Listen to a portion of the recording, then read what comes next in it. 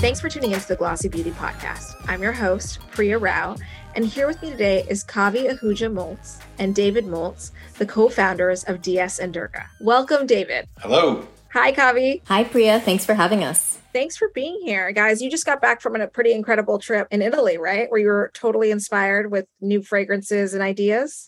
Yeah, there's a lot of old world architecture and art that we saw. We ate incredible things, sniffed a lot of plants and fun artifacts. So tell us a little bit about your brand, because I think for people in New York and people maybe on the coast and even internationally, DS and Durga is one of these cool indie fragrance brands. I think for people who have known you guys for a while, it's been almost like 11 years that you've been working on this brand.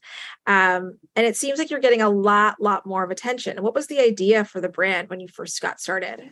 So we started making gifts for friends. Well, okay, so Kavi and I were going away a lot on weekends and like going to used bookstores, and I was finding all of these old herbal manuscripts like about plants, and I was getting really interested in what was growing around me in the city. I've always been, or maybe I was developing the philosophy that beauty and incredible things are right outside your door. You just have to look. Like, you don't need to wait 20 years to get to the Himalayas to finally find something beautiful. You can just go right there.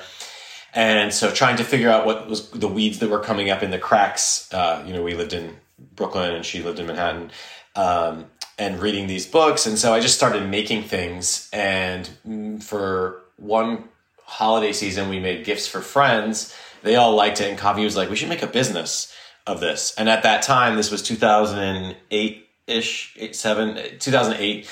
And, it was like a recession and people were just making a lot of their own stuff. Like we had friends who had jewelry company or like making ties or shoes. So we didn't know anything about perfume or business or the perfume business, and just started making things, and it really took off. And we realized, as it took off, that we could transition from, I was a musician trying to write like very intricate music, and I could transition those ideas into fragrance. And Kavi was an architect, and she could transition that design into actual like packaging design that gets made much more quickly than a building. Was that an easy transition? Moving from, David, you said you went to film school earlier and you're a musician, and Kavi, you were an architect, transitioning into the world of perfume and beauty. I mean, it doesn't exactly seem linear, but I can imagine that it was very creative. They were all very creative fields. I think that we were young enough that we didn't even give it too much thought, actually. I left architecture, which was a little bit crazy because I had a master's degree and I was on this professional path. I left in a recession where people desks were empty around me because they were being laid off. And when I quit, my boss was like, how are you doing this? You're kind of nuts. You're lucky to still have this job. But I just wasn't satisfied with what I was doing. And then this opportunity came along with David that just seemed so exciting and fun and different that we sort of just kind of intuitively knew that we had to follow it. It wasn't really a big decision that weighed on us. We were like, this seems really cool. We have to go for it. And like David said, we were really boosted by just the energy around us of, friends and people in Brooklyn doing all these things by themselves, these crazy success stories of and it was success on a much different scale than we are right now. But just very small scale, local, grassroots, homegrown level of success. Just seeing that people were able to make these products, sell them in markets, flea markets, little boutiques, and make a living off of them. And that was just kind of in itself really exciting to us. Seemed like a nice kind of life where we got to call our own shots and just dictate, what our jobs were. So it was a little bit of a no-brainer for us to make that transition. Also, the artistic disciplines, I think they're they only differ really in materials, So I could make, and this is, the older I get, the more different kinds of art I make, whether it's visual or words, or music or perfume. I can make something that's, looks like a mountain with a guy standing on it, or something that smells like that, or music that sounds like that. And it's just different materials. And so I do think that that's something that's different about maybe my approach to perfume than some other perfumers. To me, it is an artistic discipline where you are able to create gigantic narrative pieces, whether or not they like trigger feelings or emotions or wordless things for people, or just conjure images like something more visual. It doesn't matter to me. It's still taking aromatic materials and constructing something with them, just like a painting or a book or a song. We're kind of on this indie fragrance boom craze right now. It seems like everybody is launching a fragrance line, or maybe it's coming out of the pandemic that, people think that they need to create sampling kits or candles in homes and that self-care moment. But you were quite earlier this. Did you ever think, in 2007, 2008, that you guys were going to be as big of a brand that you are today, and to kind of have the distribution in the stores that, I think we're nowhere. We want to we want to like make it so much bigger. We have blinders on. We never did market research and like looked at other brands. I mean, sometimes now I do, like, just to see certain things, but our influence comes from so much outside of the perfume world. Like, I'm trying to like make things that live on the level of great symphonies or like poems or books. It's not about like, some other brand. And quite frankly, most perfume brands are made by the same, like, I don't know, maybe 400 perfumers in the world make everything. So that's not true of every brand, but having our brand is I make everything. So it's like my own artistic ideas, and Kavi's designs. So it's not like I take my idea to someone like, oh, can you make it smell like my friend's house in 1985? This person maybe never certainly didn't know my friend. Maybe they've never been to Boston where I'm from, or, and then so it gets filtered through someone else's vision, which, by the way, I'm not saying there's anything bad about that. It is definitely a valid way to do it, but ours is the expression of us and what we like. And so I think that it's hard to compare. There are other brands that have in-house perfumers, but yeah, and I think just that because of our very unique approach and story, that David's a self-taught perfumer, that I'm doing all the visuals and the branding now with a team, but started out doing it myself.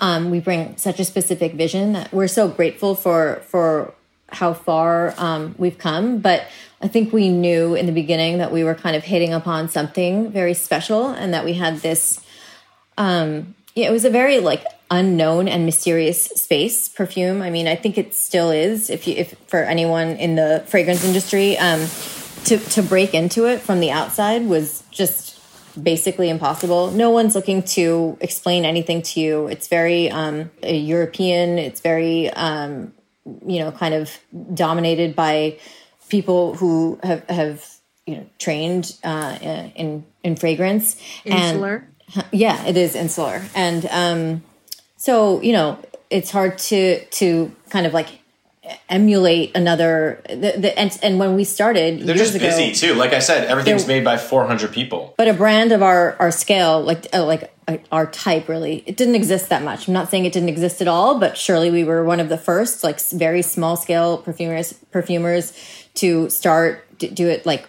everything on our own. So I think we knew that there was something special there to start with. It wasn't like the most saturated market like years ago when we started, and it was more than 11 years ago. It was nearly 14 years ago. So it was just very different then. It'd be a lot harder today for sure. I mean, every facet of the beauty industry is just much more crowded today than it was 14 years ago. Talk to me a little bit about that. Like we said, the beauty space is so much crowded than it was, 15 years ago. And fragrance particularly is also much more competitive and much more crowded. You see these deals with Byredo getting bought and, different various brands launching in Sephora. Like, what do you think about all that? What do you see yourself sitting in that larger, more fast, more landscape? Well, I think as long as you keep your eyes on like what you're doing and don't worry about what everyone else is doing, and build things for the long term. Like, we're not trying to like grow 2,000% by next year and exit, like we're trying to like build something sustainable that'll be here for hundreds of years, that is, spreading joy, telling really rich narratives, showing that perfume can live on the level as other things. Like, how can I make a perfume that's like a meal or like a bad restaurant, like our last fragrance, or like, how can you actually make these big artistic statements in aroma, and I think that when people find us, there's so much content to each one that they're interested in getting into it, into the story, and it's a little like having like a record collection, or having a like bunch of books on your shelf. It's nice to have this little ability to spray and go into worlds, wear it on your skin throughout the day, and wear something else the next day and the next day. And I'm not saying it has to be all our brand, but I think perfume has a way to go to spread to more people as a sort of vehicle for everyday artistic ideas and just fun. So you definitely don't feel the pressure or the competitiveness of like launches and excessive launches, because it seems like your fragrances, and I'd love for you to talk a little bit more about this afterwards, are very like thoughtful. The names, the phrases that you use, the dissonant ideas that you put together. Yeah, I have a million of them, and I'm just trying to get them all out. That's what, like, we do release stuff at a breakneck pace, but it's because I have so much I want to get done, and I want to make the world's best perfume line that has one of everything in it. And so, we do these studio juice drops where it's just 100 bottles that I hand make, and that's a great way for us to just, we have some really weird niche idea that's like, you're not going to try to sell it to a global launch and be at Liberty and all of these places, right? So you just make this weird little thing that you can sell 100 of, and then it checks the box for me, like a lilac scent. I don't know that we're going to make a lilac scent that everyone's going to want, but we did it, and now it's done, and I have a lilac scent, in my repertoire. Kavi, were you going to jump in? Yeah, I mean, I think that we have a healthy competitive nature. We surely feel like we have some of the best products out there. But I don't like David said, we just kind of keep our heads down and look at our own paper and just kind of, we started a long while back and have done things really like slowly, and we've done really slow and steady growth. And that's just how we have to do it, because, we're just kind of like all in this. David and I started this from like, very like just basically nothing, just on our own with no investment years ago. And now as things grow, I mean, we're definitely interested in being competitive in the market. And we have people on our team who help with that, who are just really good at like leading those, those deadlines and those like kind of like anniversarying things, like the idea of, we always joke about this, just kind of like being up against last year and like, being up against like what you've done last year and anniversarying things is kind of new to us. And it's something that we're kind of dealing with now. And it does bring, a certain amount of pressure to the business and like the financial side of the business, but I think in a really healthy way, because it just kind of, puts a good pressure on us to just always be better than we were last year and do something more, do something that's going to challenge people more, that's going to excite people more. So I think it's, bringing like a healthy sense of competition, competitiveness to us. Tell me a little bit about how you guys approach fragrance, because I think, David, you said a little minute ago that, you threw in a lilac fragrance, now we have it, we put that out on the market. That's probably something more traditional than, some of the other scents that you guys do. How do you kind of ideate, and what comes into your mind when you're saying like, hey, I want to put this, out in the world? Well, I have so many ideas, like names and concepts and ideas, and I'm working on things all the time. And like, I mean, literally I have like 50 things I could release tomorrow if I wanted to, but you can't, it has to be like thoughtful and done right. And so I'm never short of ideas wherever I go and whatever I see. If I think of something, I make a note of it, and then I try to bring that to life. And then I try to explain that idea in the shortest amount of words and have the sharpest name that makes sense for what you're smelling, like burning barbershop, that kind of thing, where you just have a really singular concept. And, I make a playlist for everything, and I make a whole document about every like object and color and person and time of day and season that is this scent. Because if you're going to make content based on something and it's burning barbershop, you don't want like bright yellow during like the summertime and people in bikinis, because that wouldn't make sense for what burning barbershop is, So I'm always, I just have a lot of detailed to that. I do want to touch upon a lot of the greats. There's certain materials that inspire me a lot, but definitely need to have like a great tuberose and a great vetiver and a great orange blossom and a great rose and a great bergamot, and those things are important, to a great perfume line, I think. What about your latest fragrance? I mean, that idea of symphony and with Jesus Feet, what was that all about? And tell me a little bit about that. So Jesus Feet is something different, not Diaz and Durga. I did an art show and I made 12 fragrances, like whatever I wanted to make, like the wildest stuff. So Jesus Feet's a great idea. That's never going to be a Diaz and Durga perfume. You can't really come out with that. And it's just too like provocative, I think, for it just wouldn't necessarily make sense.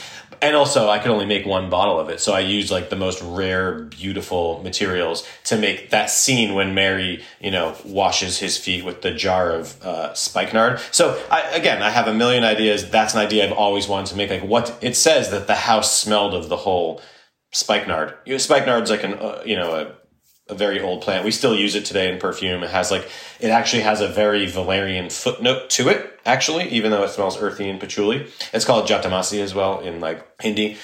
And so but that was in an art show where I made 12 wild fragrances. It wasn't like a Diaz and Durga launch. Do you feel like that something like that could be integrated though into Diaz and Durga?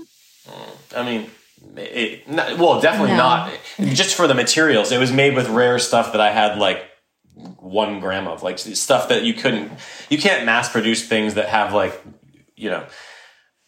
just really no, they rare can't, oils. But they live on the periphery, right? So we get to yeah, it was an art show. It was David Seth Moltz. It wasn't Diaz and Durga. Like it wasn't. But and it's not part of Diaz and Durga. But it's we tell our our social about it, and we tell in our stores, we tell our customers about it, and it's just like lives in the world, like on the edges of the world of Diaz and Durga. It just shows that there's like levels of, we have our scents that we have to that are in our main line or our main collection that are worldwide. Then we like another level is that we have these studio juices that are a little bit more like kind of off the cuff, kind of like exploratory, both in scent and like visually. We get to just kind of have a little more fun with them and not put too much like, it's not thought into it, but just kind of like if we have this whim to do this scent or this design, we get to do it.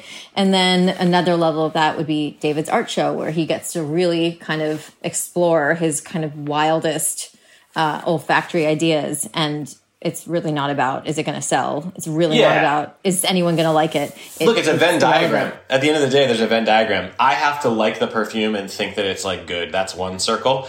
It has to be a perfume that actually performs and works, because something could smell amazing and like last 5 minutes and not be worth it, or like just be too clunky and not perform well on skin. And then like their customer base, there has to be a customer base that likes it too. And in the middle of that is a Diaz and Durga fragrance. A studio juice, I have to like it, and it like sort of has to work, but not really, because it's just like this off the cuff fun thing, and it's like more like a little art piece. And like, yes, the customer has to like it, but it's a small drop, and there's just people like rare, cool ideas, and so it doesn't have to like resonate with a large group of people, let's say. And then the art show, I can make whatever I want. It doesn't have to be good or smell good or work as a perfume. Like there was one called Mesolithic Fish Traps that smelled like, fish traps from the Mesolithic era.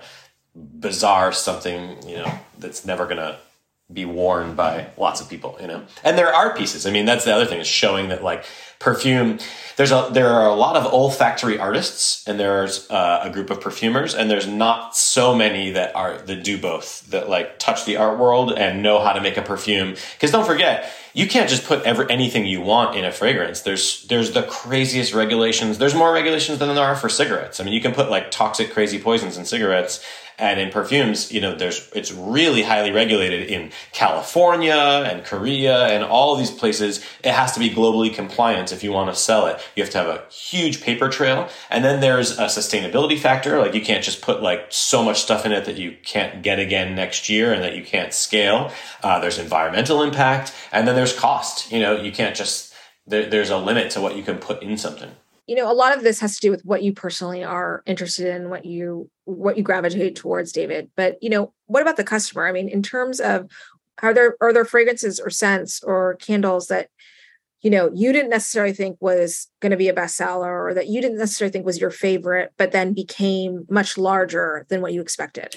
Oh, sure. And there's two kinds of artists. There's the artist who says, I make art for myself and I don't care what people think. And there's the artist who's like, oh, I want to make sure that people like it. I'm definitely number two. I'm not, DS and Durga is not like about me, like, sniffing. It's not a vanity project. It's not like I want people to like it, and I want to be able to make something, whenever there's anything missing. And I'm like, oh, wow. Yeah, we really don't, I have not really made too many sweet, strong, sugary, gourmand perfumes because I kind of thought they were lame until recently. And then I went to Europe and I see like, oh, wow, that's people really love that. I probably should make one and just make sure that I make it awesome the way I like it.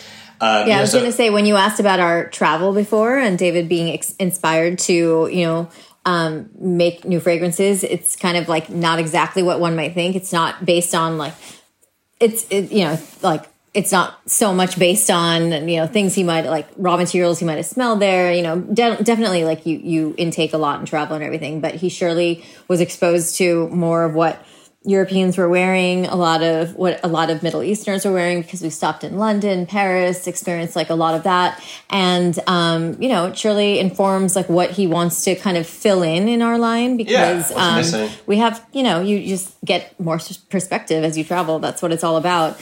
And it's good to sort of have that kind of input. It is both too. I do also get stories from traveling as well, because when you get there, things make sense right away. It happens mostly with collaborations too. If I'm making something with someone and it's my idea and then their idea and it never syncs up. But once I go there and can write the story, like, I made a scent for the Glenlivet one time, and Glenlivet's known as having like a pineapple note in the raw spirit that comes off their stills. And when I went there, they took me to the original site of the original distillery, and there were these weeds growing like up through the cracks. And I was like, guys, look, it's pineapple weed, and it's called pineapple weed, and it smells just like pineapples. I was like, this is crazy. Like, this is our story. Like, need to have pineapple in the fragrance because it ties together the land we're on and the product that you guys sell. And it was huge. We'll be right back after this message. You mentioned a second ago, David, that you want to be much larger than what you were currently capable of. And a lot of the things that you're doing, it sounds like, are very laborious. Kavi, you're coming up with so much of the packaging and the design elements. David, the scents themselves. Like, tell us a little bit about your team and like what you can physically actually do as two people who are really doing a lot of this themselves. So an interesting thing about our team is that our team is growing, has grown a lot, is growing. And there are a lot of people who have input on everything: visual, branding, design, packaging, website, emails, retail design, everything. But David truly works alone, because he doesn't have any help with, and he gets applications all the time for people to intern with him, but it just doesn't make sense. For what he's doing, he just has this like singular vision. So all the perfume is really made by him alone, whereas every other part of our business like has like a team devoted to it and multiple people helping and giving input. But it takes a lot. I don't know, David, do you want to speak to like you doing it by yourself? No, I would only say that I think of these things as like pillars in building the business, and there's one pillar has to do with like how you appear in wholesale, and that's like kind of a rigged system where you need to have like connections and money to get the good spaces and make them right and build those relationships. Like, we just we were like a Barney's brand and did really well at Barney's, but didn't even have a space actually. I guess we had like a small space, and then that closed, and we just launched at Bergdorf in March. So it was like a couple years after that we finally are like, okay, here, like, this is us. And they gave us a space and it's beautiful and we can tell our whole story. You have to know people who know how to sell well in wholesale and how that whole system works. And we have such a great sales team that does that for us. Another pillar is direct, like how you can speak directly to your consumer in your stores, first of all. So you have to have a team that's awesome and wants to talk to people and is exciting and nice. And someone like Kavi who can design and be thoughtful about how it all looks. And then the other point of direct is the website, right? Which we've just launched a new website with a real deep dive into the products. A lot of the things that I've written, I wrote it all, but meaning there's more of that I wrote that you can see inside the product is now on our website, and plus videos we've made, and images and links to the playlist and that whole thing. And then another pillar, I think, is this is like the founder pillar, where the founders have to go out and build relationships and grow and collaborate and sort of get known for what they're doing. And if you can harmonize those three things, like they help each other and they make the whole mass grow, you know, and as long as you stay true to the foundations of what you're doing. And so for me, I know that I love doing this and I want to spread joy. Like at the end of the day, it's about spreading joy. That's what this is. You're like spreading joy into the world through like your artistic expression. So if you don't lose that, great. And I want to push perfume more towards the arts, to like give it its place in fine arts, and to give it to more people, to give a voice to perfume to the masses, you know, like, because it's something I sometimes think about food and how, you know, in my parents' day, like no one thought about food as like this artistic discipline except for a very small group of people. And now like there's show after show of like everything. Food is as influential or not, or maybe more than like music, what music was for before. I don't think perfume is going to necessarily go as big as food, but I think that being able to give people the words and educate the consumer about how to talk about perfume and what it can do will only help grow the world of perfume. I've probably said this before. I know I've said it before, but I'm saying it could have been written somewhere. But a lot of times people will say like, oh, like your brand is so like irreverent, you know, or they use the word disruptive. And though we think totally originally of our own accord, I actually feel very reverent about perfume and the perfume industry. And I honor and respect other brands and other perfumers and what came before us, and only want to help shine a light on how amazing that is to the world. I'm not interested at all in the idea of like tearing it down to like build our own, you know, thing. Like it's a continuation of what came before, because that's the natural course of artistic expression. What are some of those brands or scents that you feel reverent towards? Well, so like the old like Chanel Guerlain, like they might be like Beatles and Stones for us, right? Like those are really like when perfume, and actually, you know, before that 1890s, well, yeah, like Guerlain, those old brands I think gave like a great foundation. But even like what Ralph Lauren did, like I was definitely very inspired by Polo when I was a little kid, and that whole, you know, he kind of created this whole Americana idea. I love how Comme des Garçons has different lines and is like, oh, these are our incenses, these are this and that. And that's something I always wanted to do, because I really don't want to make a line of 50 perfumes and you're like, what is all this? You know, I like how you can keep things separate. When David and I, when we first met, I was wearing Comme des Garçons 71. And it's like so bizarre, like I think it said it smelled like hot light bulbs. I don't know if they make it anymore, but that was definitely very influential. And we were just like, that's crazy and so cool. Mark Buxton is the that was the perfumer. kind of stuff. Yeah. He's a badass, you know, he's amazing. I've met him before and hung with him. Like he does really great things. There's other perfumers that I think are amazing too, you know, whatever line they make. Like I said, they make things for many different brands. So it's not always about like the brand and more about the perfumer. In our heart of hearts, we're always going to, like, when we started, we wanted to make stuff that wasn't out there. I mean, obviously when you start, you have to be doing something different. Otherwise, what's the point? You have to be filling a void, or why are you doing it? And we definitely wanted to make things that were different than the commercial sense out there.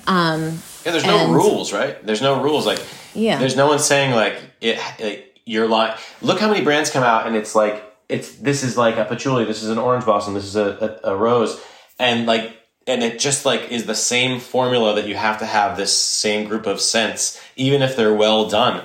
It could just get so boring. Like you can make something that smells like a car crash, you know, like you can make something that smells like a cloud, or like, you know, you can just do whatever you want. It's because that's what you can do with music, and that's what you can do with painting, and that's what you can do with writing. But it can be done with perfume too. I know the main reason it doesn't happen as much is because the person who's selling you the perfume, they didn't make the perfume and they don't know how to make perfume. So they don't really understand what's so artistically drastic about what's going on in there. Like the Comme des Garçons thing that Kavi said, like hot light bulbs. Wow, that was a crazy, crazy scent. And if you're a perfumer, you're like, whoa, he did this, he did that.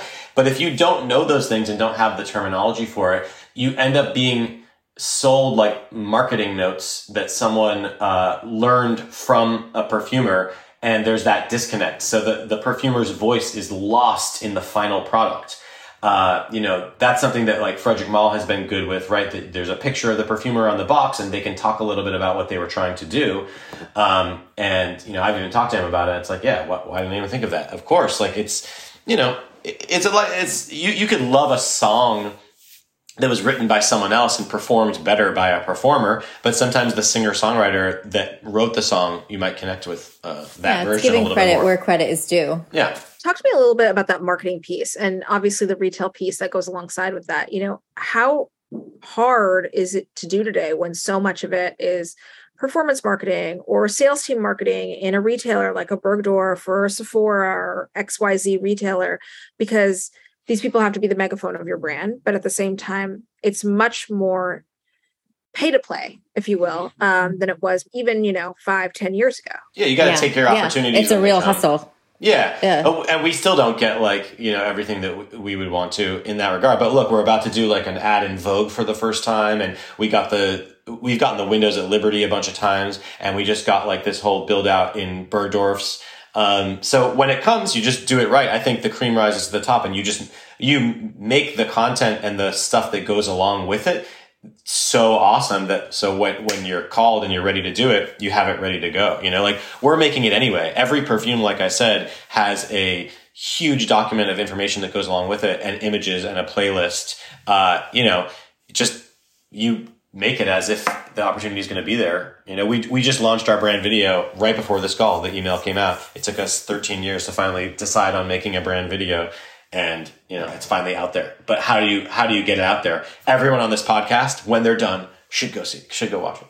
I think you're right though. It's so much pay to play. And that's why, of all the channels, they're all like an art and a science to them, but of all of them, I think that's why, especially to me, our retail stores are very, near to my art because it's something I understand. It's physical. It's about an experience. It brings in my, kind of like architectural, experiential background. You walk in, our team that we have trained, that is like part of the DS and Durga family, is like speaking to you about the perfume. And so it's just, there's no mystery to it there. It's just, it's not pay to play. It's like, here's our store. You come in, it's very kind of old fashioned. And I like that about it. But yes, in terms of, social and, digital marketing and ads, and now wholesale and like getting counter space places. It's a lot. It's a real hustle. And we have people in our team who understand it and are doing such an amazing job, making it work. But David and I are kind of like, well, I'm not speaking for David, but me, I love our retail stores for this reason, that it's just kind of digestible, easy to understand for me. I didn't know what the word marketing meant until like 5 or 6 years ago. And I realized like at the end of the day, besides being a creative, which is what I am and what Kavi is, but in the business, if business is product, sales, marketing, and finance, we're obviously products because we're creative. I'm not a sales guy. Like I don't want to like close a deal or anything. I'm certainly not a finance person. But marketing, I actually do like marketing because what marketing is you have this amazing product. You could have the world's best product that's superior to something else. Like I think they say Betamax was better than VHS or something, but it lost like the marketing battle. So imagine your job is to give voice to this incredible thing. Now, if you don't believe in your product, then I'm sure marketing would be awful. But I made it. It's my art. I'm so stoked on it. I'm psyched to be able to talk to the consumer and also have robust training documents for people, not just that work for us, but also in stores. Like Mecca in Australia has an unbelievably incredible training like portal where they interview us. You can watch a 3-hour training video, I think, of Kavi and I, 3 hours. So you give all of those materials to try to tell your story, so that if someone needs to look, if this podcast ended right now and your friend and you were like, yeah, I just had this cool brand DS and Durga on, and you had to talk about what we were like, hopefully we've talked enough that you have enough understanding of what makes us tick to be able to tell your friend, what we're like. So I think having training documents is important, and then to embrace the enjoyment of talking about your product. Like I said, there's no difference between, sometimes you think about like oats, right? There's oats and they're like almost the same as these ones, but this one comes in this like beautiful old like Irish tin, and there's quotes on it, and it all of a sudden seems like this incredible product. I mean, sometimes it actually is, as far as where they come from, but like, how you market something is very interesting to me. You have to be careful that it goes like gross and corporate, and just keep it like fun and awesome. How do you do that though when places like Bergdorf or Mecca are your megaphone? And I'm not sure if you guys are interested in big beauty retail like a Sephora or an Ulta or some of these bigger stores and store fleets, but you're kind of having to relinquish control and let people say what they want to say. I mean, control is like an illusion anyway, right? I think I always say that our style, our marketing style, or not marketing, our vision is like the Rolling Stones. Everybody likes the Rolling Stones and thinks they're good, and they're still cool, even if they made like an underwear brand with like, Target. They could do it right. As long as you keep your principles, in check with what you're doing, and you really believe in what you're doing. Look, we're doing this NFT thing, and when we post about it, we got slammed as if it's this big money grab. But look, when the people came to me to do it, I was skeptical and didn't understand it until I learned what it really was. And then we started collaborating with this incredible artist named Fuck Render, who he's just an amazing artist, right? So I could be excited about that. And then, oh wow, I can make a whole mythology of like this world of these perfumes that could never exist in our world, and they can live there, but now I can actually make them in real life here. So I've told this like I've made up this myth. Because a lot of our perfumes, are based a little bit more in reality. This is pure fantasy, but then I can make a perfume in the real world that smells like, this unique token. And so as long as I believe in it and think it's cool, then I'm totally fine to talk to people about it. But yeah, some people are going to miss it and not understand it and think that your principles are, corrupt, but they're not, because as long as you don't let them get corrupt, like the Rolling Stones, they're not making decisions just to make money. We just saw them in France. Like, they love what they're doing and they're just giving and they're psyched to do it. And it's not a slog. It's because they enjoy it. So I think that we'll try to do that and just stay true to ourselves always. As long as you stay true to yourselves, I think you'll be fine. And is that how you feel about other collaborations, like with other product brands and other, whether they're in beauty or outside of beauty? Yeah, we want to collaborate with people who we honor and respect and think that they do cool things, definitely. What's the end game for you guys? You see all these, indie fragrance brands getting bought or trying to get funding or more investment. Like, how do you feel about all that? Since it is we such have investment, personal... by the way. We have a private equity partner that we've had since 2018. So, I mean, that's a trajectory. There's only so big you can grow your brand. You need to partner with someone who believes in you and can like take you to the next level. So, we keep our... But do you want to sell? Well, I think you look at it, we look at it as a little different than, it's not like you sell, make a bunch of money and walk away and like become a farmer. It's like you partner with someone to like really grow your brand, and how the economics and how the structure works, is pie in the sky. You can make it up as you go along, but there's only so far. Yeah. You need to partner with someone who already understands and has been there before. I mean, once you take investment, especially, right? Like you're on the hook to like grow the business. Yeah. And we want to grow, and we want to stay with DS and Durga. It's the hugest part of our lives. And we have so much more that we want to do with it. And that will take a lot of money. It's just how it is. Thank you guys so much for being here. It was great talking to you today. Thanks. It was so nice talking to you, Priya. Thank you so much for listening to the Glossy Beauty Podcast. Tune in next week for another episode. And of course, that means if you haven't subscribed, please hit that button.